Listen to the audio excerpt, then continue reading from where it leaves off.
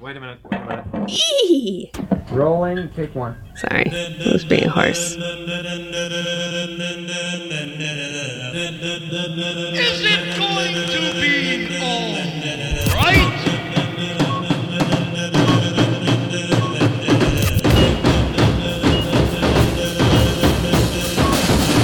Hello, and welcome to All Through a Lens. This is the podcast about film photography where we discuss a little more than just film photography. I'm Vanya. And I'm Eric. On this week's show, we're going to be giving a call to Megan Carson, a tintype photographer who also travels. We'll take another quick shot at the whole E6 thing. We got some stuff wrong, and we'll catch you up to speed on that one. We've got zine reviews, some more fun, plus we'll tell you about Julia E. Toole, a little-known photographer of Native Americans who was one of the few who were granted access to ceremonies typically barred to white people. But first, Vanya, how the hell are you? Well, I am transitioning, or I guess just getting comfortable with the fact that we will be in lockdown again, and there's nothing I can fucking do about it. We're suffering the repercussions from a lot of selfish people. Yeah. It's just been so odd this whole time, after like elections and then just like the tantrums and the denial and the more denial and the crazy people. It's just nuts. It's nuts and expected. And 2020 needs to just die. It really does. I'm sure everybody feels like that.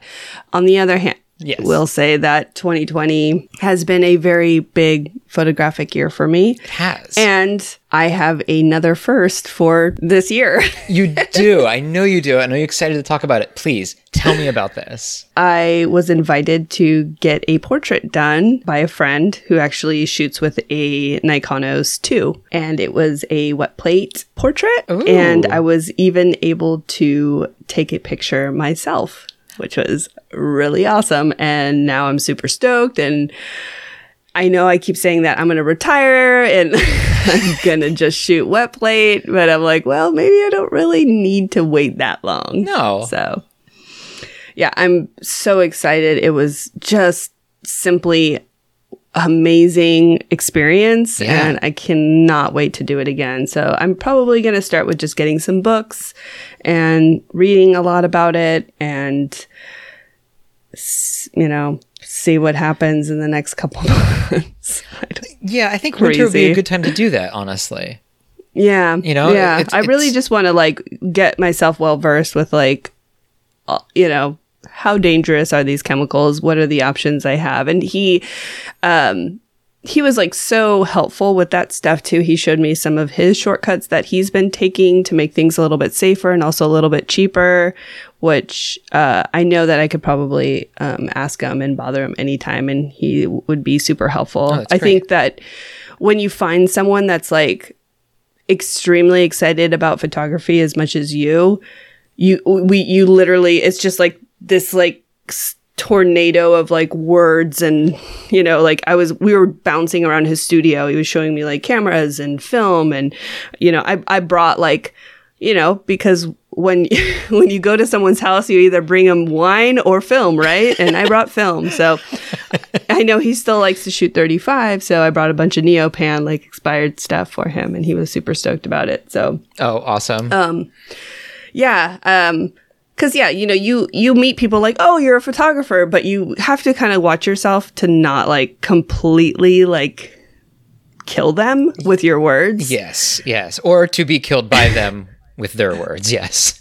But yeah, it was just kind of fun to just talk photography. Sure. Get some portraits. And again, it's so weird to be in front of a camera. And then also too, when you get your portrait done, this style of portrait, it's absolutely beautiful and extremely sharp, and you will be able to see every single flaw that you have on your face. Yeah. Every wrinkle, every blemish, every birthmark, or whatever you got going on. And because I'm in the sun and I've been in the sun, like I told you, like we didn't have sunblock growing up. Like I had no idea what that stuff was until I got into my adult life, and I'm still really terrible at it. I tan really easy, and I know I need to take care of myself, so I have, but like, yeah, I look like I've been in the sun, and Sure. because I have. So yeah, like getting one of these portraits is pretty intense, because you're just like, your face, like, all right, this is you. Yeah. Okay, lady, you are not 20 anymore, and here, let me show you what you got.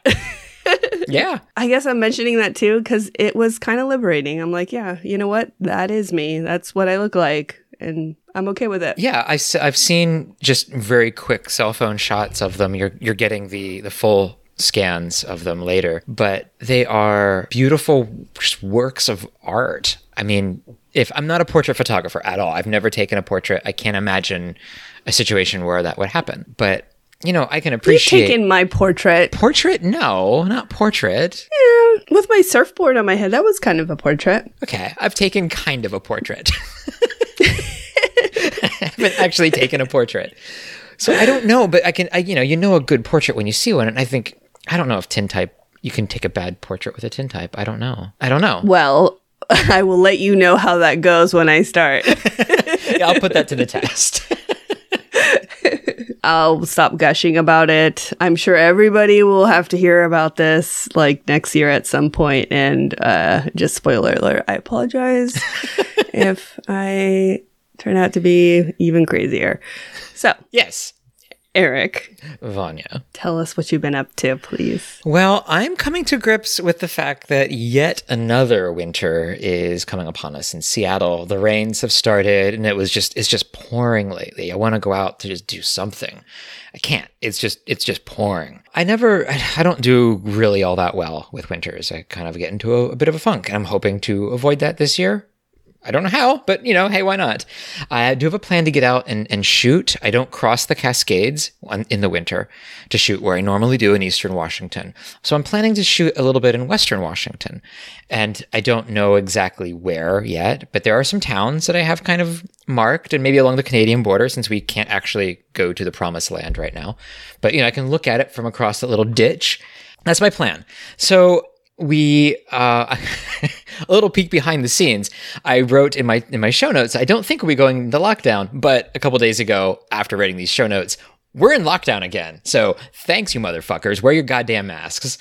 So I don't know. I'm very not happy about this, but I'm also Bodhi isn't very happy about this either. But hold on. A couple of days ago, we were invited to return to lockdown, and we have, by compulsion, accepted this invitation and are in lockdown again. Thanks, guys. There we go. That's kind of the mood right now in Seattle. In Seattle, we're doing pretty well. We have the lowest death rate, I think, of any major city, and the lowest... Congratulations. Yeah, we're doing very well in Seattle. It's the rest of the state, and actually the rest of the country that are the whole COVID is a hoax thing. Everybody's getting COVID. So, guys, put two and two together. Think about it a little bit. Maybe get your shit together. I mean, I don't think anybody's really happy about this. I mean, we've even seen some people that, listen to the podcast get it. And yeah. We're hoping that everything goes back to normal for them and they get healthy and they get through it. It's really painful because I think a lot of people have opinions about what, political people are doing. But really, when it comes down to it, there's there's really sick people and this has been affecting people in a very intense way. And we just have to understand that it's not just about us. It's about all of us. Yeah. So it is. Well hopefully said. we can get past this soon. Yeah, and we will. I mean, there's a vaccination on the horizon. We'll see how it works out. Other than going out of my mind, I've been buying a lot of bulk chemicals to make different developers for Dev Party. That's kind of what I've been doing. Oh, so you're stocking up for quarantine with chemicals. Yeah, some people are stockpiling toilet paper. I've got a bidet and have apparently all of this extra money around, so I don't need to buy toilet paper, and so I'm going to be buying bulk chemicals. whatever. I'm buying a lot of bulk chemicals for this. I've also been kicking around some zine ideas, and I'm not going to say too much about this now, but I do have a new zine coming out. It should be available by the time this episode airs, so check that out. Check out my Instagram feed for that. It is a different thing. It is not Conspiracy of Cartographers. Something else. Yes. Ooh. Interesting. Okay. Yeah, so you said you were going to start work out in January, but it looks like that got pushed back a little bit. Oh, yeah. I'm not going back to work probably March now, like actual job work till March. So that sucks. But, I'll do what I can. All right. So one of my favorite parts, we are going to be checking our answering machine. And we asked some people a question on All Through a Lens, I'm assuming. God, Vanya, I think you know this. You know we did. Yes. We asked, the question this week was sort of a question I've been thinking about quite a lot since getting rid of a bunch of cameras. I used to be a camera hoarder. So, when you first get a new camera, this endorphin rush is amazing. You know, you open the box and you hold the camera in your hands and maybe you do an initial test roll and that happiness is like really, really intense. But that's just at first. What has to happen between you and the camera to make that happiness stick around? Vanya, would you like to push the button? Oh, yes, I do. Hello, no one is available to take your call. Please leave a message after the tone. Hey guys, it's David at Curly Penguin on Instagram, and in response to you guys' question on what makes you want to keep shooting a camera after you get it and after that initial oohs and ahs, I would say it's the way it feels and the way like it makes you feel when you hold it, because I have a few cameras that I'm like, oh man, I want to go out and shoot. So sometimes it's lack of motivation that I don't go out and shoot, or I have to go somewhere and like take pictures with it, but the fact of it feeling nice in your hands and it being the way you want and it being that right tool is what makes it for me. I like that. Hand feel. No, for real. Yeah. Like, I was just talking about like the Nikonos 2. Yeah. Is one of the best feeling cameras ever. Okay. It's just perfect. It's just I've perfect held it in for my what hands. it is. It's a good camera. It's sturdy, feels good. So I totally get it. I mean, the funny thing is most of my favorite cameras are like extremely awkward to hold. Well, that's a whole other thing then. So for you, it's not hand feel. But I do appreciate a good... Never mind. Let's keep going. This is Cooper. Hello to you amazing, fantastic persons. Happiness. Well, a new camera has all the feels, but it's the body language that keeps me coming back. The body of a camera is definitive. The way the reel clicks after a shot, the smallest of buttons, the spin dials, and the framework. Cameras are beautiful. I get this feeling when I hold a camera. It's a tightness in my bones. It pushes me forward, pushes me to want to do something, anything. So I guess the happiness is in my bones. It's the way the camera feels in my hands. It's the way the camera moves me. So I think she just like took that like to the next level. Like she did. David started us off, and then Cooper kind of like really brings it to like that inspiration that she's like feeling inside of her when she is holding the right camera in her hand, which is great. Yeah, it's like how it feels in your hands, but it's transferring it to her whole body, and that's really intense. I don't know that I've felt that for a camera, actually. Really? That's really sad. Shut up. You've sent me a bunch of cameras. Like, so Eric's like, oh, I'm not a camera hoarder anymore. You know why? Because he sent me like all his cameras. They're still his. I need to give them back because I don't know what the hell I'm going to do with all these. But, okay, so let's move on. Yeah, they're like, I mean, like the Argus, the Exactas, like, oh my God, the Clipper. Ugh. Yeah, I do want the Clipper back, but all the other ones are yours forever and ever. Okay, let's move on. Hello, this is Colin from Pennsylvania, and I guess for me, for that happiness to stick around, it would have to sort of become an extension of me. Some of the cameras that I have slow me way down, and they're a pain to use, so I only use those when I want to have that struggle. However, most of the cameras that I use over and over and over are the ones that become an extension of my body, and I just like the feel of some of my cameras, and when I have it in my hand, I feel empowered. I'm kind of freaking out a little bit. Okay, why? Is it the Pennsylvania it's just thing? amazing. Well, no, not that. No, it's just amazing to like hear people talk about that. Like it is, their connection is so strong to like a specific cameras. Yeah. I like that he was saying that the cameras that are like more difficult to use, he doesn't use unless he wants to go through that struggle. And that's, first, it is a very Pennsylvania thing to want to struggle with something. I grew up there. Yeah, I basically feel like if you live in Pennsylvania, you want to struggle. If you continue living there, it's because you want to struggle with where you live. Sorry, Colin. I grew up in central Pennsylvania. It was a interesting place.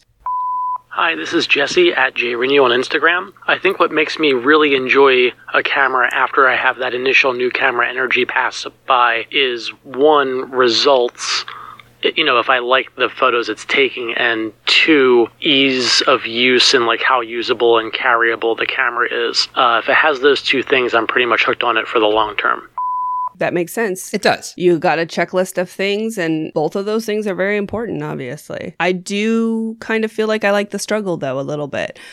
Just a little bit, not a lot. Like, if it's too hard, then obviously I'm going to shelf it. But I do like to be challenged. Hi, it's Rob at rob.build on Instagram, and I think the key is that you have to have fun shooting the camera. It can be the most beautiful camera in the world, it can be the most technically perfect camera in the world, but if you don't have fun shooting with it, you'll never love it enough to make it a keeper. I think it's as simple as that. True. Very true. But sometimes things grow on you also. Yes. A little bit, or I hope so.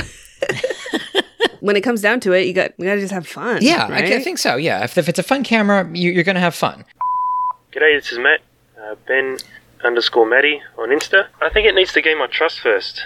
After checking all the apertures, shutter speeds, and all the other functionalities of it, and that all happens, and I stick a roll in it, and it's still good, and it gains my trust, it sticks around. But if it does one little weird thing, and then I load film, and I'm unsure about it, I just can't trust it. The happiness isn't there. Again. I like that. Yeah. With the having fun, the happiness part, I really dig that. We do this hobby because we like to. That's kind of what it just comes down to. Absolutely. I do like it how it's like a relationship, though. You're like, fool me once. That's true. It does need to gain your trust. You're probably looking for a very romantic, beautiful story about keeping that magic going. Well, in my case, I bought some cameras that I've had on my bucket list, only to turn out that I spent more money trying to get them repaired or replaced, or both. Yeah, not a good story. Ugh, that's the worst, when you get that one camera that you're so excited about and then you just hit like one problem after another. Yeah, it is. It is really tough. And I left this one in here because it doesn't quite answer the question, but it is almost a little reality check, I guess, in a way. But also, Robert, it gets better, I guess. I'm sure you've had cameras on your bucket list, so you've definitely been a photographer for a while. And I think you know that. I think you know that you've got ups and downs, and the happiness can be there. It just, maybe you got to find the right camera. Maybe it isn't a bucket list camera. Maybe the cameras that we want aren't really the cameras that we need, or the cameras that we can use. My name's Kevin. I'm from Roseburg, Oregon, and over the years I've gone through tons of cameras, and one thing that makes the happiness stick around is when I can find some sort of rhythm with the camera, when we synchronize, and it's almost like a dance, and each camera has its own little dance. From, the step-by-step process of the RB is like ballroom dancing with some more rules, and then going out with a rangefinder, no light meter, relying on Sunny 16 is more of going to the club and winging it, That usually keeps the happiness around. I love the analogy. It's true, too. Yeah, it is. It is. I mean, I'm not a dancer in any shape or sense of the word. I do like the idea of the RB with all the rules, and even large format with all the rules being very much like a ballroom dance, like a waltz. Something that's very regimented. Mm-hmm. I'm not a clubber, but I do love a good analogy. So Eric fucked up and lost some of our answers, and we're really sorry. Okay. Sorry, guys. So, Ronnie, yes. How do you feel about answering this question yourself? Okay, please. Not well. I don't know. It's really hard to answer, honestly, because I think I'm still trying to figure it out. And not only am I trying to figure it out, I'm trying to nail down like what I really want to shoot. I've got my water camera, but then what do I do with all the rest of the cameras that I have? You know, a lot of them are just like silly, like $5, like silly purchases that I've gotten over the years. And I'm like, well, what do I do with all these? Like, I don't think I'm going to use them anymore. Yeah, I guess it's just like hard to really decide. So I guess I'll do the best I can here. Okay, go for it. So I think the overall condition would probably be the first thing, which obviously is nuts because I literally just said that I like $5, like super cheap cameras. Yeah. I did spend a lot of money on a water housing, and that's kind of rare. Like, I don't really like to spend a lot of money on anything. I'm pretty cheap. You are. It is true. So yeah, like it was a big purchase for me, and I'm so excited about it. This is like such a huge thing, and it makes me really happy. It makes me feel like I'm kind of more fine focused on like what I want to do in the water, and I'm thankful for that. I guess I will say that like when you find that camera and it's just on, it's brilliant. It's such a great feeling to get a camera, give it like a little clean, put a battery in it if it needs one, throw a roll in it. And when you develop it, there's no light leaks, there's no issues. The shutter's working fine. Like, oh my God, that is obviously the dream. Right. But that's what happens at first. How do you keep that going? I need it to fit into what I want to shoot, I think. Okay. And the way that I want to shoot. So like, for instance, you with your 4x5 and several adorable cases all neatly packed into a larger case. As much as it's entertaining to see you set up a shot, that's not how I'm going to shoot. And I don't think I'll ever be like that. That's madness. It is madness. I tend to have all my cameras on the back seat or on the floor of my van. And when we're traveling together, most of your cameras end up on my floor as well. They do. You're a very bad influence. So I think that they need to be sturdy. They need to be able to slide on the floor maybe just a little bit. Okay. So that's why you go for things like the Mamiya RB67 and the Graflex, you know, the ones that are made for war zones. I need them to be sturdy, and they need to perform, and I need to be able to pull over and get a shot pretty quickly without having to like struggle too much with something. Sure, I get that. I don't mind taking my time and getting those shots, and we were shooting, I was able to do that a little bit, but I do like kind of that instantaneous, like I'm gonna pull over, I'm gonna get a few shots and then I'm out. Yeah. Be quick about it. Before the locals are like, what the hell is this crazy lady? It's so weird. It's so weird sometimes, like when I roll up into town in my van. Yeah. I mean, I didn't really realize I was going to be so much of like an eyesore, you know? It's not stealth at all. Okay, that is true. Yeah, you are in a very large van. It is not stealthy. It's not at all. No. I should have like went with like a Ford Escort or something. Maybe? I don't even think they make those anymore. No, that was honestly, you guys, that was like one of my first cars, and it would catch on fire. It was awful. It was a terrible car. Ugh. Okay, so anyways. I need it. So I need the camera to be sturdy. I need it to perform really well. I need to be able to shoot with it quickly, and it needs to not catch on fire as well. Okay. So 4 things. Okay. I think that's 4 things. Great. Reasonable. Okay. I think I can match that. All right. Tell us. Okay. Tell us, Eric. So for me, it's actually kind of simple, and I kind of base it on a theory I have for coworkers. So for me, cameras are like the people you work with. If you still are lucky enough to have a job. To have a good coworker, this person needs to have one of 2 qualities to make it really work, right? So you either have to be super fun to be around or be really good at your job. One of those. You don't generally have to have both of those qualities, though, you know, it's nice, it helps.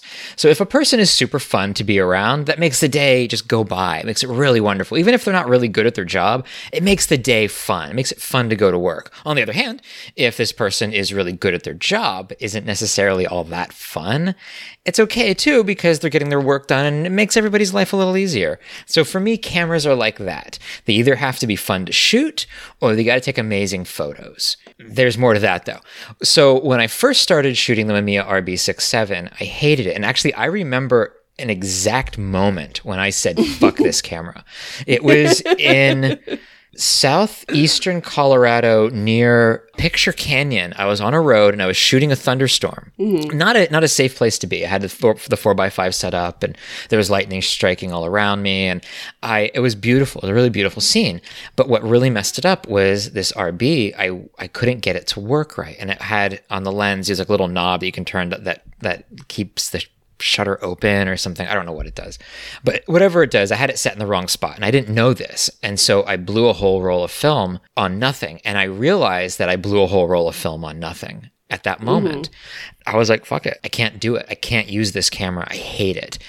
And I thought, well, unless it takes some really good pictures. And then maybe it'll stick around. And so when I got home, I developed pictures and they were really good. And so I was in a dilemma. Like, what do I do? Do I keep this camera because it takes really amazing pictures? And so I talked to Vanya about it, and you kind of begged me to keep the camera. You kind of begged me. You kind of got a little bratty, and you got a little defensive for the camera. I kind of did. Yeah. But I mean, we weren't really that close. So really what was happening is you were being bratty about it. And I was trying to be like, hey man, chill. You need to give this camera another shot. So I think that's okay, sure. So that is probably the perfect combination, whereas the camera has to be, fun to shoot and or take good photos. Also, I need to have encouragement if it doesn't have one of those things. And I think that's where you come in. But really, I think it's a personal connection. That camera for me, I now have a personal connection with it. There's a story behind it. And I tell that story probably live. If you're listening for more than a couple of episodes, you've probably heard that story before. That's what it is with the camera for me. And so it needs to be personal, but also there's one of those two other things. Other cameras I've gotten since then, they're okay. And some of them are really great. But the rotating back Graflex 2x3 thing that we can't figure out what to call. I have a personal connection with that camera now too, because of you again. Even though it's a pain in the ass to shoot, I've become very much in love with that camera. Yeah. But having those stipulations about it kind of scares me a little bit because I haven't developed that yet with the Chamonix 4x5. And that's a little worrisome to me because I did make that connection with the Intrepid. I'm still working on loving the Chamonix. So if there's anybody out there who has a Chamonix, maybe throw some encouragement my way. I'm just not I'm not feeling it yet. I want to, but it's just not there for me. Oh, I'm so sorry. Yeah, so maybe you should get one and then coax me into liking it. No, I don't want all those little baggies. Remember, you have like a bag for each little piece. It's adorable, and you're taking very good care of it. But no. Okay. Well, fine. No, I need something like old that doesn't fit or doesn't like work 100% of the time, just like almost 100% of the time. That's what I want. So old and doesn't work 100% of the time. Sounds like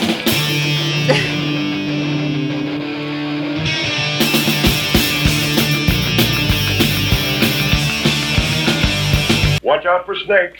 A couple of episodes ago, is it a couple? I feel like it was like last episode. No, it was a couple. Okay. A couple of episodes ago, we went on and on about the history of slide film processing. Just being an overview, we were a little vague on some of the details. This was certainly not because we were just winging it. No, we did try our best, of course. At any rate, Dennis Atkinson, who is a listener of ours, wrote in to clear up some loose ends, and we thought that you would like to hear what he had to say. Yes, and here's my dramatic reading of Dennis Atkinson. I don't know. Hi, Eric and Vanya. I really enjoyed your episode on Ektachrome. It took me back a few decades. I ran a professional E6 slide lab, a Kodak Q lab, in Buffalo for 20 years starting in the early 80s. Perhaps this would help you wrap your head around that process. Think of color film as 3 separate layers of photosensitive emulsion on a plastic base. One layer is sensitive to red light, one to green, and the other to blue light. Developing the film in the first developer converts the exposed silver halides in the film emulsion to metallic silver, just as happens in the black and white process. At this stage, if you were to put the film in a stop bath and then a fixer, you'd have a black and white negative, but we're not going to do that. So that really kind of reminds you of like the trichromes. Yeah. Yeah, that kind of really describes the process pretty well. Now there's more that he has to say. So next comes the reversal step. That can either be done chemically with a reversal agent or by exposing the film to bright light. What we're doing here is exposing all of the silver halide that wasn't developed in the first developer. When he said this, I had a big question. I was like, well, I've developed E6. Vanya, you've developed E6. Yes. There is no step in it now where you take the film out of the tank and you expose it to light. And there also isn't a reversal step. You go from first developer to a wash to second developer. So I was like, what the hell? So I asked him, what the hell? And he says, Kodak's process has a reversal bath that the film sits in for 2 minutes just before the color developer step. The film doesn't actually reverse until it hits the color developer. So the reversal bath is adding an agent needed for the actual reversal to happen later. The shorter, modern processes combine components of the reversal solution and the color developer into one bath through some sort of mad alchemy that appears magical to my ancient eyes. So, do you understand what he's saying there? Yes. Okay. Wait, do you? No. I mean, I do a little bit, but it's a little bit like over. And this is the hard part because, like, okay, we're a podcast and we're trying to explain these things in a way that people are gonna like really pay attention to. And when it gets like super technical like this, it's like sometimes I'm just like, yeah, I have a little bit of an ADD. Sorry, guys. So for most of us, if we're developing an E6 chemicals, you know, the ones we get from like Arista or Cinestill, basically it's a first developer wash and a second developer. And in that second developer, you have the reversal chemicals where in the Kodak's longer version, that was a separate step. Yeah. And you were like exposing it to light and all that stuff, and Right. you just don't do that anymore. You don't do exposing to light anymore. And so instead of exposing it to light, they have a chemical that gives it the same reaction. I really like it that he took the time to like. Oh my God, yeah. Send us this because it is really neat to hear from someone that actually did this, like in a lab. Also, he still has his website up, and you guys, you gotta go check it out. It is a blast from the past. We will put his website up, and it was spectrumslides.com. It is not there anymore, obviously. This is from the archive. And we will put a link to that. It is very, very 1993, maybe? It's amazing, It's you guys. wonderful. Definitely check it out.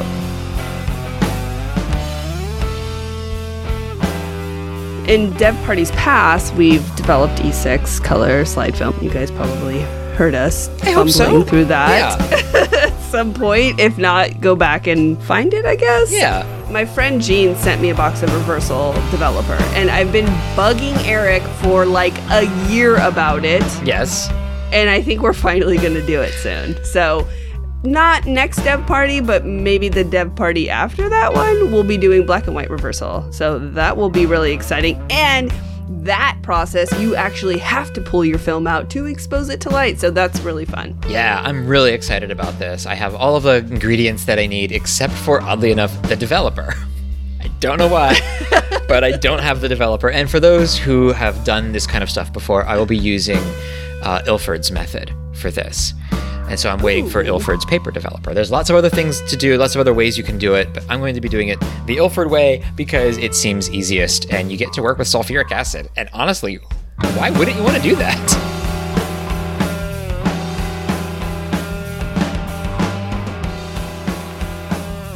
All right, it's time for our guest. I'm so excited. So we have Megan Carson. Let's give her a call. She's a tintype photographer who shoots with a 100-year-old view camera and travels around in her van she calls Marigold. It's a 1979 Chevy van, and it is fabulous. Yeah. We'll definitely be asking her questions about that. So let's just give her a call. Let's go for it.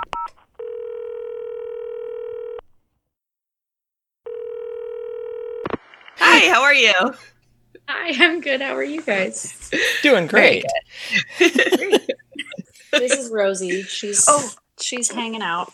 Oh my goodness. She's a little red healer. Oh my gosh. Oh. Insane demon dog. let's just get right into it. Tell us a little bit, or everybody, about yourself and then how you got into photography. Well, I grew up in the Midwest. I didn't really grow up in like an artist type family. I was kind of the odd man out in that way, but I was definitely encouraged to make art from the time I could. I took a photography class in high school. I think it kind of helped me a lot with my social anxiety to like put a camera between me and other people. And that's still something I struggle with, and something that helps to have a camera as a barrier. Oh, yeah. Yeah, I mean, I just always stuck with film until recently. So from age 15 till now, I was shooting film constantly. Yeah, I don't know. I just have always been making art and shooting pictures. So most of your photos that you're sharing at this point, at least on social media, are tintypes. But prior to that, you were shooting film, like you said. But what sort of things were you shooting prior to getting into tintype? Everything. I've been traveling for a long time, and most of my backpack everywhere I go is cameras and film. So I would be that weirdo walking around with like 4 cameras around my neck everywhere I went. Yep. And I feel like I kind of like see in pictures when I'm walking around looking at stuff. I'm like, what would that look like in black and white? Because I don't shoot any color. So I kind of just shoot whatever catches my eye. And even if it ends up being not a good picture, it's still like a memory of like, oh yeah, that interested me because of this or that. I was looking through your website, Eric and I, and we came across the communal living portraits, which, oh my gosh, they are so amazing. They're really fun. And we want to know a little bit more about them. Well, I mean, like I said, I've traveled a lot. I've traveled pretty extensively over the last like 12 years. And I've spent a lot of that time making like a very large network of community of people, you know, whether I spent like 10 minutes or like set for 10 years getting to know these people. I really wanted to like take their pictures and document that larger community that I like have shared space with. And so most of those photos are not planned. They're definitely just like, hey, can I take your picture real quick? And I can like tell a little bit what kind of relationship I had with each of those people just based on those photos alone. Like, oh, that guy, I don't really even remember his name, but I had this memory of him and he's wearing that t-shirt.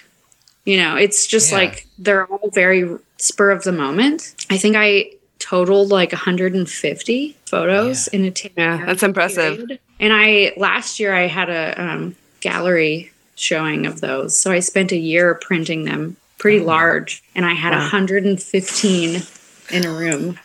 Wow. And so you could like go in and just like be surrounded by the people that I'd spent the last 10 years with. So moving from that, what influenced you to take on tintype? Like I said earlier, that like desire to do everything with my hands and to actually be involved in every step of the process is like why I stuck with film for so long. And then I really wanted to just torture myself by doing an even harder thing. No, it's really fun, and it like really challenges me to let go a lot of my like perfectionist, like OCD, make everything, because I'll shoot tintypes out in the field all day and get nothing some days.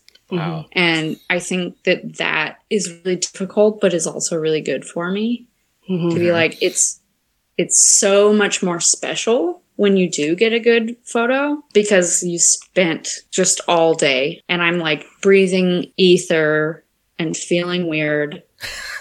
And I'm like, I didn't get anything today, but that's okay. Do you have a different approach to shooting a portrait on tintype than you do like film? I mean, I think yes and no. I think that especially with like the communal living portraits, they weren't planned. And because they're film, it's just like so like much more of like a quick interaction. Oh, just stand there. Like, don't, you can smile if you want. Like, don't feel like you need to pose. You take a picture, it's done. But with tintypes, it's a lot more of a process, and people have to stand or sit still for up to 5 seconds. It is a lot more planned. And so I think that alone makes it like a little bit different looking when someone is like kind of sitting there for 10 minutes waiting for me to take their picture versus like a quick photo. I don't think that I intend for them to be a lot different, but I just think like organically they just kind of like reflect the processes. I also think because I'm taking a lot of tintypes of people I don't know, there might be a little bit of a difference in the way people sit for me. You know, like get photographed by a stranger versus a friend. You kind of just like your body language might be different. You spend a lot of time traveling while shooting. And before this year. Okay, yeah, that is true. That is true. Normally. And you seem to have a really good relationship with your van, Marigold? Yes. Yes. So how did you two find each other?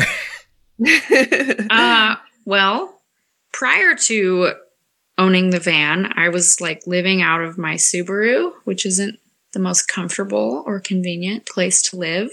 I think that I knew if I was going to continue to travel full time or like mostly full time, that having more of a home on wheels would be more sustainable. So I spent a lot of time looking for the right van, which aesthetics are very important to me as an artist. My partner was very much against the idea of me getting an old van. Okay. He was like, they're going to break down and they're going to have terrible gas mileage, you know, and he was like, get a new van, and like showing me all these ugly vans.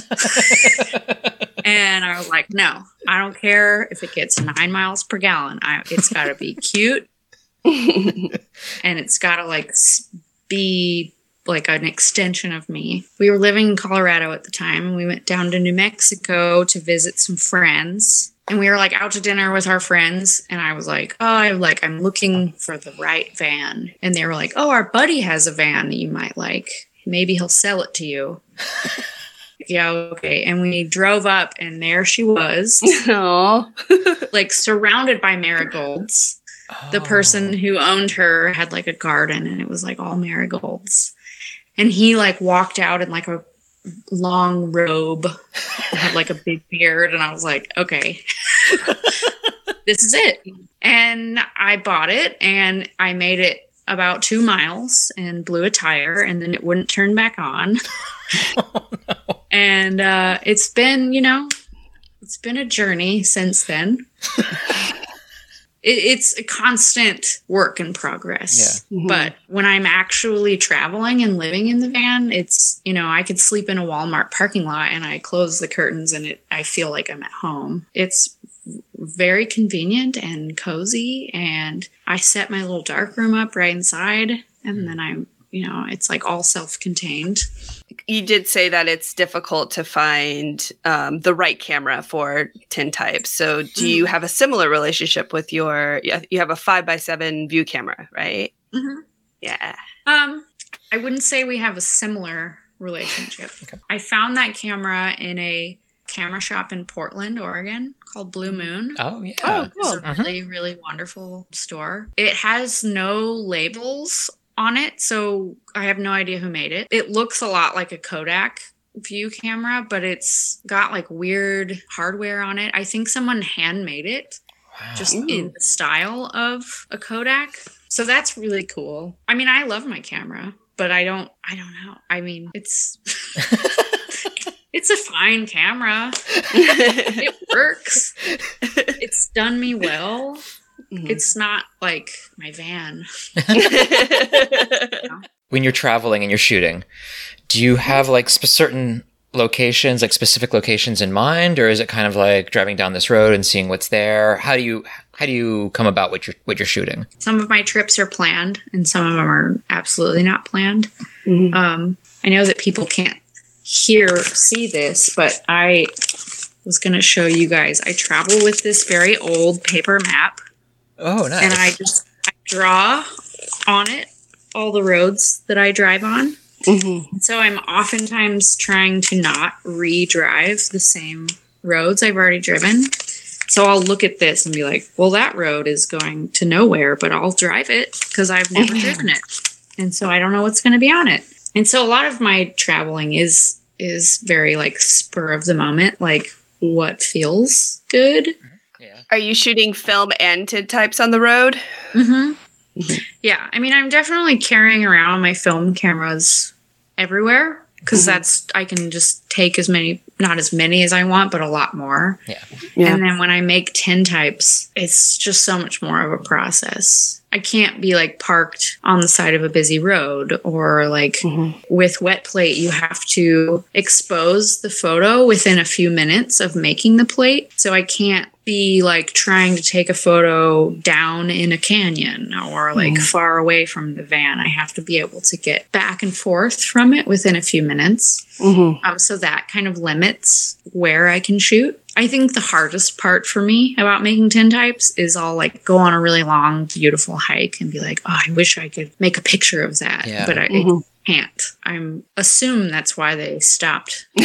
Well, yeah. Wet plate. They were like, this is a pain in the ass. Like we don't want to have to get back to our covered wagon in 3 minutes.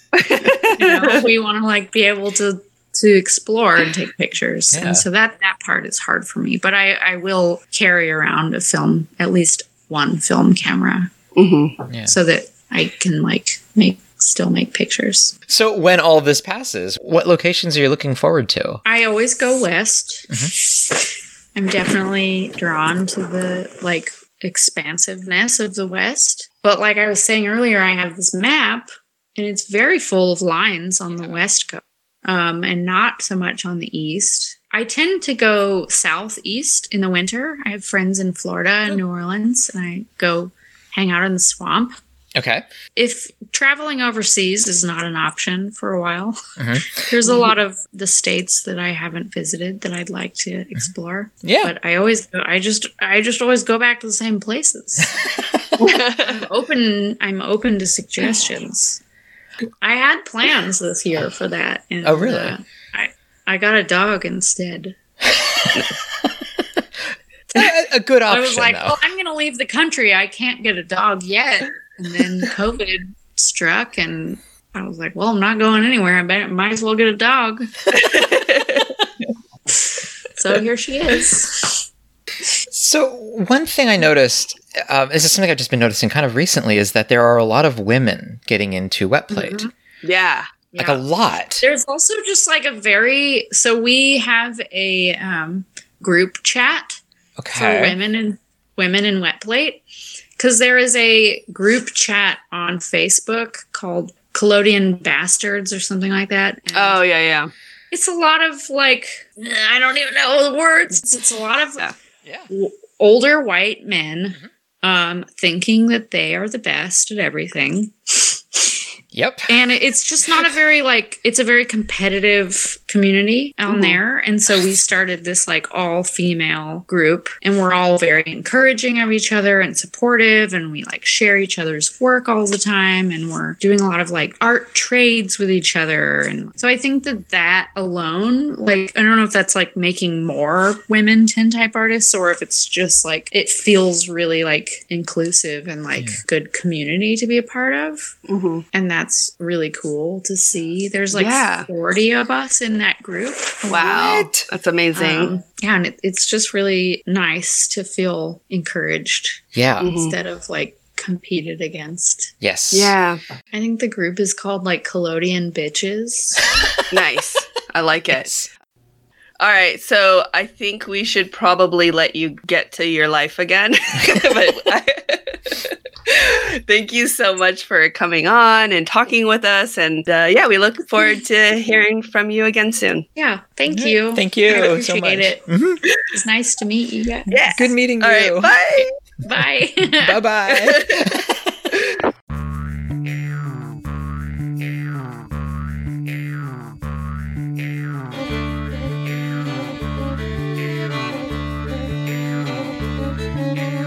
Even if you're really into old-timey Western photographers, you probably haven't heard of Julia Toole. She published little while she was alive, and not much more after her death. but her early 1900s photography of the Northern Cheyenne and Lakota tribes is unparalleled by any of her contemporaries. Unlike such photographers as Edward Curtis and Timothy O'Sullivan, who traveled to camps and reservations to photograph their subjects, Julia lived among them for years. She wasn't merely an observer, but she became close friends with American Horse, White Cow, and Strong Left Hand, legends in their time.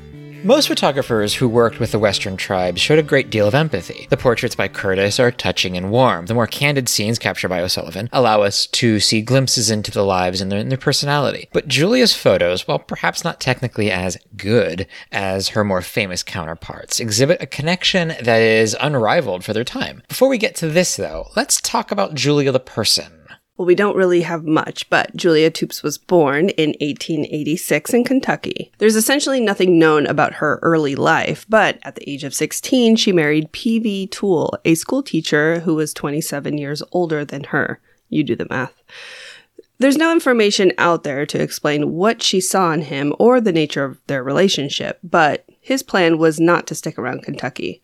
No, he had applied for teaching work on the Indian reservations in the West. In 1901, shortly after they were married, they moved to the Chippewa Reservation in Minnesota, where they had a daughter. Shortly after that, they moved to the Sisseton Sioux Reservation in South Dakota and had another daughter. It was also there that she likely picked up a camera, and that was likely a Kodak Brownie. But it was in 1906, with her move to the town of Lame Deer, Montana, on the Northern Cheyenne Reservation, that her photography started to flourish. Few photos exist from her days before Lame Deer, but in a photo album she made around that time, there are very rough photographs of she and PV on the road to the reservation, the first images of their new home, and the people that they met upon arrival. That album, simply entitled Brownie, shows their arrival at Lame Deer, as well as their first and second houses on the reservation. It contains the first photo of Strong Left Hand, as well as some very basic overview shots of lodges and of their new life. The photos are very rudimentary and were clearly shot by an amateur on a Kodak Brownie. At only 20 years old, with 2 daughters in tow, she took to her photography. At some point, she purchased an Eastman Kodak 8x10 camera and began shooting on plates. The Brownies took regular roll film, so this large format camera was a completely different thing. Her earliest plates date to around when she arrived at Lame Deer, and you can see her early struggles with it here and there, though I suspect her outright failures have not survived. Julia made herself a kind of a makeshift darkroom, and most darkrooms in the pioneer days were just that. Once her glass plates were then developed, she would put them in a wooden frame that held them in place for contact printing. She did a lot of contact printing. So she would set the plates on top of the paper and hold it near a kerosene lamp. She would then expose it to light for 4 minutes, which she timed with a small little wind-up clock. While other photographers like Edward Curtis focused their lenses upon the warriors and men, Julia, being a woman, spent much of her time with the women, photographing their portraits as well as their daily lives. She photographed White Cow, an older woman who also watched Julia's children. They had become quick friends. It was White Cow who first appeared in Julia's the Brownie photo album we were talking about. White Cow must have introduced Julia to the rest of the women. Foremost among them was Strong Left Hand. During the battle against Lieutenant Colonel Custer, Strong Left Hand's husband was killed. She continued fighting, and after the battle, scalped the dead white soldiers. Now 3 decades after the battle, Julia described her as a lovable, jovial old soul. She also visited the Little Bighorn battlefield in 1907, photographing the spot where Custer fell. In that time, his death was marked with a wooden cross surrounded by small stones for those who fell around him. One of Julia's earliest attempts at hand tinting was done on this photo. But she also photographed men. There was Chief American Horse, a frequent visitor to their house. He ended up teaching her the Cheyenne language by pretending he didn't speak any English. Dropped into an immersion situation, Julia picked up the tongue quickly. After 2 years of this, he finally admitted that he knew English, but understood that Julia would have insisted he speak it to her. Instead, she learned Cheyenne. Julia also took a wonderful smiling photo of Chief Two Moons. He had led warriors at the Little Bighorn fight, but by this time he had retired. He was an elder, though still very happy, statesman. My favorite of her portraits from this era is probably that of Red Cherries, a Cheyenne medicine man. He was, according to Julia, always making numerous calls to most every part of the reservation. Her photo, clearly taken on an 8x10 plate, captures Red Cherries in a full grin, perhaps even laughing. After developing the images, she had one more step she did. So this is an account from her youngest son. Yeah. We don't exactly know if there's like a certain term for it, so we're just going to explain it. Julia would hand select a few images to glaze. She simply picked up the plates and placed them face down on a black shiny steel surface and then rolled them flat. Once they dried, they would loosen off the piece of steel and that would give it a glossy finish. So it was like a glaze, basically, that she would like lay on her images. Yeah, and this was described by her son, who was young at the time when he saw this, so we don't really know what is being conveyed here. So as we mentioned before, she had also experimented with hand tinting her photos with watercolor. This was obviously way before color film, and her creative ways to achieve these colors are something kind of unique. The hand tints in the beginning are a little off, but as time went by, she really seemed to hone her skills on this. You could see the progression of her getting better and better at it, definitely. There's a second photo album that is all just hand tints, and you can see her getting a little bit better as it goes on, but later some of the larger format photos that she hand tinted are just beautifully done. There's one of White Cow and another of Strong Left Hand, and we'll be posting these on social media and all of that, but oh, beautiful work. So as a woman and mother myself, finding time to photograph is sometimes not an easy thing. I've really had to work hard to find time for myself. Julia Toole was that. She was a mother and she was, I mean, there is like this particular photo and you can't really tell because I think she was kind of a tiny lady. Obviously, this is like, you know, back in the day, so everybody was really tiny. But it's a photo of her in the field with her Eastman Kodak 8x10 camera, and she's 8 months pregnant. Yeah. So she's taking care of these children. She's pregnant, and also she was teaching at the time too. Yeah, she was. At the school. Incredible. So her photos like might not be perfect, but I definitely connect with them. There's definitely some feminine energy going on. And I feel she was able to connect to the Indian people in a way that I don't think most photographers, men at the time, could. She was trusted. She gained access to like very exclusive ceremonies that were forbidden to whites. In August of 1911, Julia was allowed to not just witness two controversial ceremonies, but was allowed to extensively photograph them. Her photos are some of the only ones that exist of the Mossam dance and the Sun dance. The origins of the Mossam dance predate the Cheyenne people, moving into Buffalo country. This complex 4-day ritual is also known as the Crazy Dance. I don't know which one I like better. I think I like Crazy Dance better. Okay, fair enough.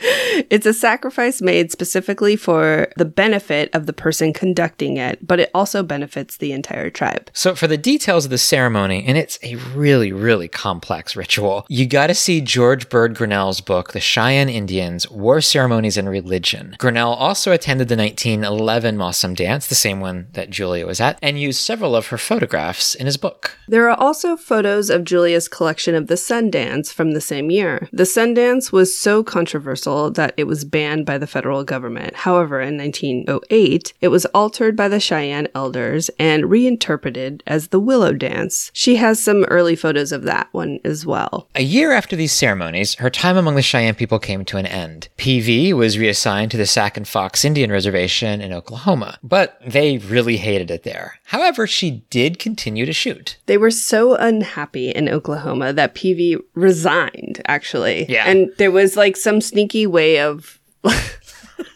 There was like a loophole basically in the system that he had figured out. So what happened was he resigned, but then re-enlisted, applying to work on the Rosebud Reservation in South Dakota. The following year, 1913, they moved to live among the Lakota people. By this time, Julia, now 27 years old, had 4 children. Still, her photography only got better. While her work with the Cheyenne was documented on both the 8x10 and the Brownie, she seems to either have moved completely to the 8x10 or maybe that her smaller snapshots are just unaccounted for. It was here that Julia got her first Model T Ford. In 1917, they traded their horse and carriage in for a new touring convertible. So how about that? How's that for a trade? Peavy wasn't exactly mechanically inclined, so the driving and maintenance was left to Julia. These machines were temperamental, but Julia quickly learned her way around the car. From cranking the engine to start it, to fixing a flat in the middle of the prairie, she had it down. The roads of the time were carved out by tall-wheeled wagons, and the Model T, with its really high clearance, was built for such stretches. Julia used the car to cruise around the reservation taking photos. She'd strap her camera equipment into the passenger seat and set off for some remote locations. I love that. I'm sorry. It sounds kind of wonderful. Actually, it sounds sort of like what we do. Yeah, actually it does. Yeah. While she always documented her daily life on the Rosebud Reservation, she took a more artistic approach to it. Her photos from this period remind us most of Walker Evans and Dorothea Lange, both of whom she predated. It's not really known who, if anyone, was Julia's inspiration. Her portrait work also took on a more artistic feel. One of her more famous shots, if any of her work can really be called famous at all, is Madonna on the Rosebud. It depicted a mother in a traditional Lakota dress holding a child on a cradle board. The focus is soft and the mother is posed. The background is an off-white and maybe the inside of a teepee. Comparing this to the several similar shots she took in 1907 of White Cow holding her granddaughter, which was essentially a snapshot, Julia was clearly evolving as a photographer. While she continued to take many candid location photos of Lakota men, such as John Thunder Elk, Black Bull, and Runs Forward, she was also honoring great leaders such as Oglala Chief American Horse with beautifully shot sittings. And this is a different American horse than the Cheyenne American Horse. In her photography of the Lakota, she was expanding her grasp of composition. One photo in particular calls to this, that of comes from Scout, fording a creek on horseback. The front hooves of the horse are in the water while the warrior looks across. On the bank above him is his teepee and several of his family members. One of these family members was probably his son, named Ben Scout. Julia photographed Ben in 1913 while he was wearing full warrior regalia. He was crouching and aiming a bow and arrow. A year after that, Ben enlisted to fight in World War I and was later killed in France. He was brought back to the reservation for a ceremonial burial. The Tools lived on the Rosebud Reservation until 1927 when Peavy retired. When he did, they moved to the Los Angeles area like everybody else, a place they visited frequently. There seems to have been very little output from her after she left the reservation, though perhaps those are lost too. After Peavy died in 1942, she revisited the Cheyenne and Rosebud reservations with her son, actually going back that same year. She was there for a little while and shot while she was there. Much of Julia's history is vague and incomplete. Nearly everything we told you comes from the book Women and Warriors of the Plains by Dan Adland. While the first chapter is about Julia, every drop of information came through her son. The author uses the rest of the book to tell us about the Cheyenne and Lakota culture and history. While the book is profusely illustrated with Julia's work, all of the photos are poorly half-toned and often very muddy. Still, this is the only way in which we can view them. Apart from the photo albums of the 6x9 Kodak Brownie shots, there's almost nothing available online. And apart from a few photos in a couple of museums in California, there's nothing on public display. Her original glass plates, over 200 of them, are owned by a Wild West painter who bought them off of one of Julia's sons, who probably stole them from the estate. It's a whole thing, because technically, she said that she wanted everything together. So those are in his private collection. And from what we have seen, he's very uninterested in letting anyone else see them, I guess. Yeah, he seems to regret the sale and doesn't really want to talk about it much. There's some stuff in some newspapers from the early 2000s, and I don't know really what's become of him since then. He didn't know he was buying stolen plates, and I don't know if they were technically stolen, like legally, and he sued them, and they sued him, and... That's such a... yeah, that's terrible. It's just weird, yeah. But the bulk of her collection, including all of her prints and negatives, is together and is for sale. It has been for sale for years. Julia's only wish was that her collection be kept whole and not divided up. This includes over 1,800 photos, negatives, glass negatives, and photography equipment, probably her camera. The seller is completely mum about how much they want for it, but reminds us that a mere 19 small prints of Julia's sold at an auction in 2009 to the tune of $21,000. Julia was wise in her young age. She was documenting a part of her life that maybe most people wouldn't see as extraordinary or just too busy to pick up a camera as much as she did. She was busy. She was raising children. She was teaching at the school alongside her husband, taking care of the home. And this is like some early 20th century taking care of home stuff. So not an easy thing. They didn't have like the appliances we had. And like we have literal robots that vacuum our own floors now. It's ridiculous. It is. She even, and also one thing that we found out was that she even worked as a nurse during the influenza epidemic in 1918. Yeah, there's a wonderful picture of her next to her Model T with a mask on. She was wearing a mask. What? So, come on. They knew about germ theory for well over 100 years now. Julia documented all aspects of Cheyenne and Lakota life in a way that most really couldn't. Her attention to the details of everyday life is what makes her work stand alone. You can see that connection most through her photographs of Indian women. Unfortunately, we have a very limited amount of history of women in this time period. Mostly the stories are women being dragged out to the prairie by their husbands to live on the plains and figure it out. I think discussing women such as Evelyn Cameron and Julia Toole is important. These women were trailblazers.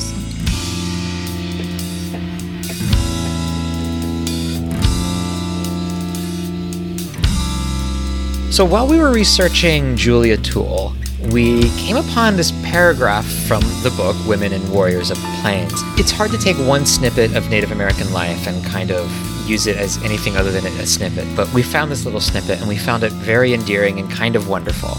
Would you like to read it, Vanya? A Crow woman slyly related how the woman got her village to move. When the campsite began to suffer from overuse of the ground, when the distance firewood to be carried became intolerable, several older women would simply march over to the chief's teepee and began to take it down. The rest of the village, seeing this dismantling, took it as a signal and followed suit. Soon, the Crow band was on the march to a new location. A wonderful little story. Yeah.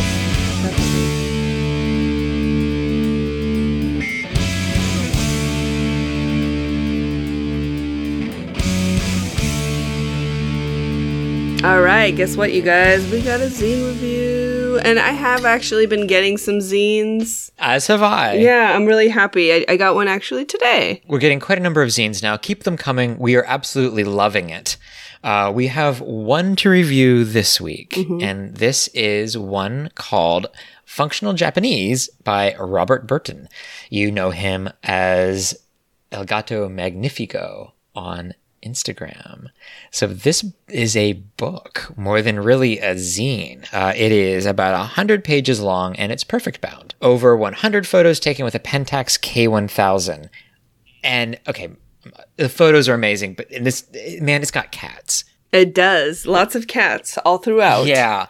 You know, honestly, it's just great. It is really great. I think so too. It's very well organized. The quality of images are absolutely wonderful. He does have a wide range of grains, honestly. Yeah, yeah. It's all black and white, and it's just, it's so beautiful. You really, I mean, it is a huge zine. There are a ton of photos. It actually took me a while to like get through it. When you're viewing black and white, there's something in your brain. It just changes. I think it's maybe like because you're not relying on color. The one thing I really liked was the way that the light played on certain objects or street views throughout the book. You can really kind of give a time or weather of any given day. It kind of opens your imagination to being in the scene in a specific, very specific way that black and white just does. Robert is a longtime listener, and this zine encapsulates him very well. Yeah, I think it does. He did a color one that we loved. Yes. And it was very much him as well, very bright and very kind of erratic, a lot of double exposures. And this has a bit of that, but I think it's a side of his personality that really shows through in this black and white photography. And we're exploring with him through his camera. Yeah. I mean, it really just like, it just makes me so excited about photography. Yeah, we'll have a link to this in the show notes, and you can find Robert at El Gato Magnifico on Instagram. The zine, though it's really big, 100 pages, is only $8 on Etsy. And I mean, it's a great price. Yeah, it's ridiculous.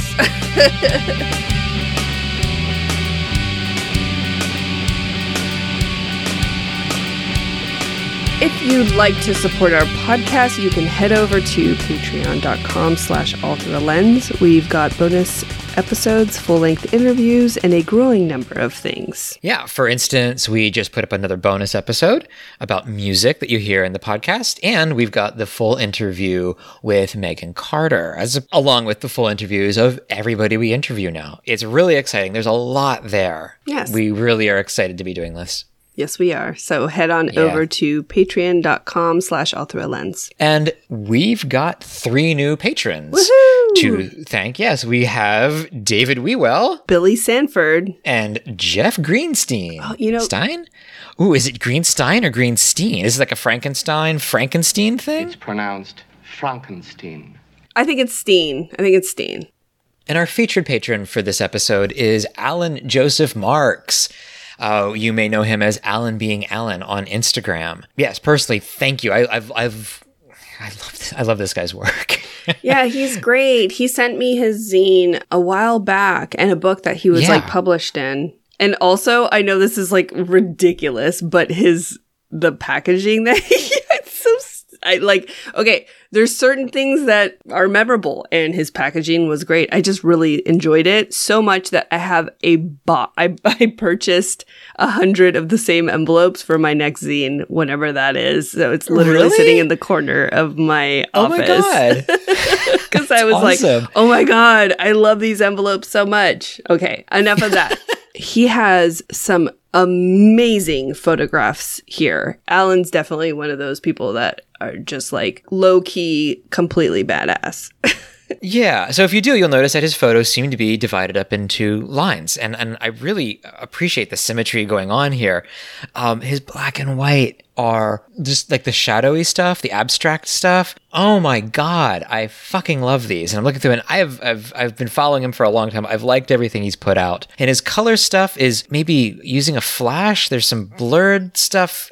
I love his work. It's something that every time I see something come up in my feed of his come up in my feed, I like it. I like it. His stuff is so good, and I wish he did more, I guess.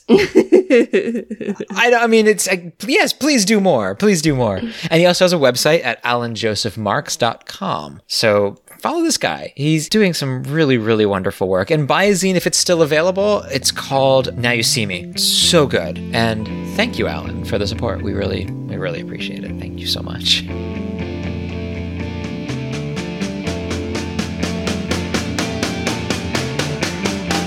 And that's about all the podcasts we've got for you today. Yes, but we will remind you once again about the question for next episode. And this is kind of maybe of a seasonal holiday sort of question, kind of. Do you still keep or make family photo albums? And if you do they differ greatly from the albums that your parents or maybe your friends' parents made? Very good question. Thank you. We just thought of it right now. If you'd like to contact us, we're at allthroughalens.podcast on Instagram. By email, it's allthroughdlens.podcast@gmail.com, and we're at allthroughlens on Twitter. Vanya is at Surf Martian. And Eric is at conspiracy.of.cartographers. Both on Instagram. And speaking of Instagram, make sure to hashtag your stuff, hashtag All Through a Lens Podcast, to be featured. We also do a Spotify playlist for each episode, so check those out and see what we're listening to. Just search All Through a Lens. You can also find our episodes on Spotify, as well as on Stitcher, Apple Podcasts, Google Play, and wherever the hell else you find your podcasts. Subscribe and leave us a review. The music you're hearing now is from Last Regiment of Syncopated Drummers, which you can find at lastregiment.com. And thank you all so much for listening. We love you. See you in a couple of weeks. Vanya? Yes? Do you want to go out and shoot? Fuck yeah, I do. Let's go.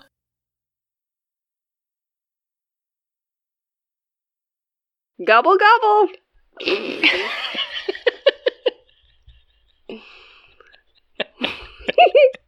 Do they even do that? Do they say gobble, gobble? Yeah. No, Why not do gobble, they say gobble. gobble? Why is that a thing? Do you know what a turkey sounds like? No. Oh, no, it's like, brrr, I don't know. It's like a bird, right? I can't do it. I don't know how. It's exactly what a turkey sounds like. Like that. It's very close to that, yeah. You're basically just saying gobble, gobble, gobble really fast. Gobble, gobble. Oh, God. You know what? Now it's getting gross. I don't want to say gobble ever again in my life. You doing okay? No. Can't talk anymore.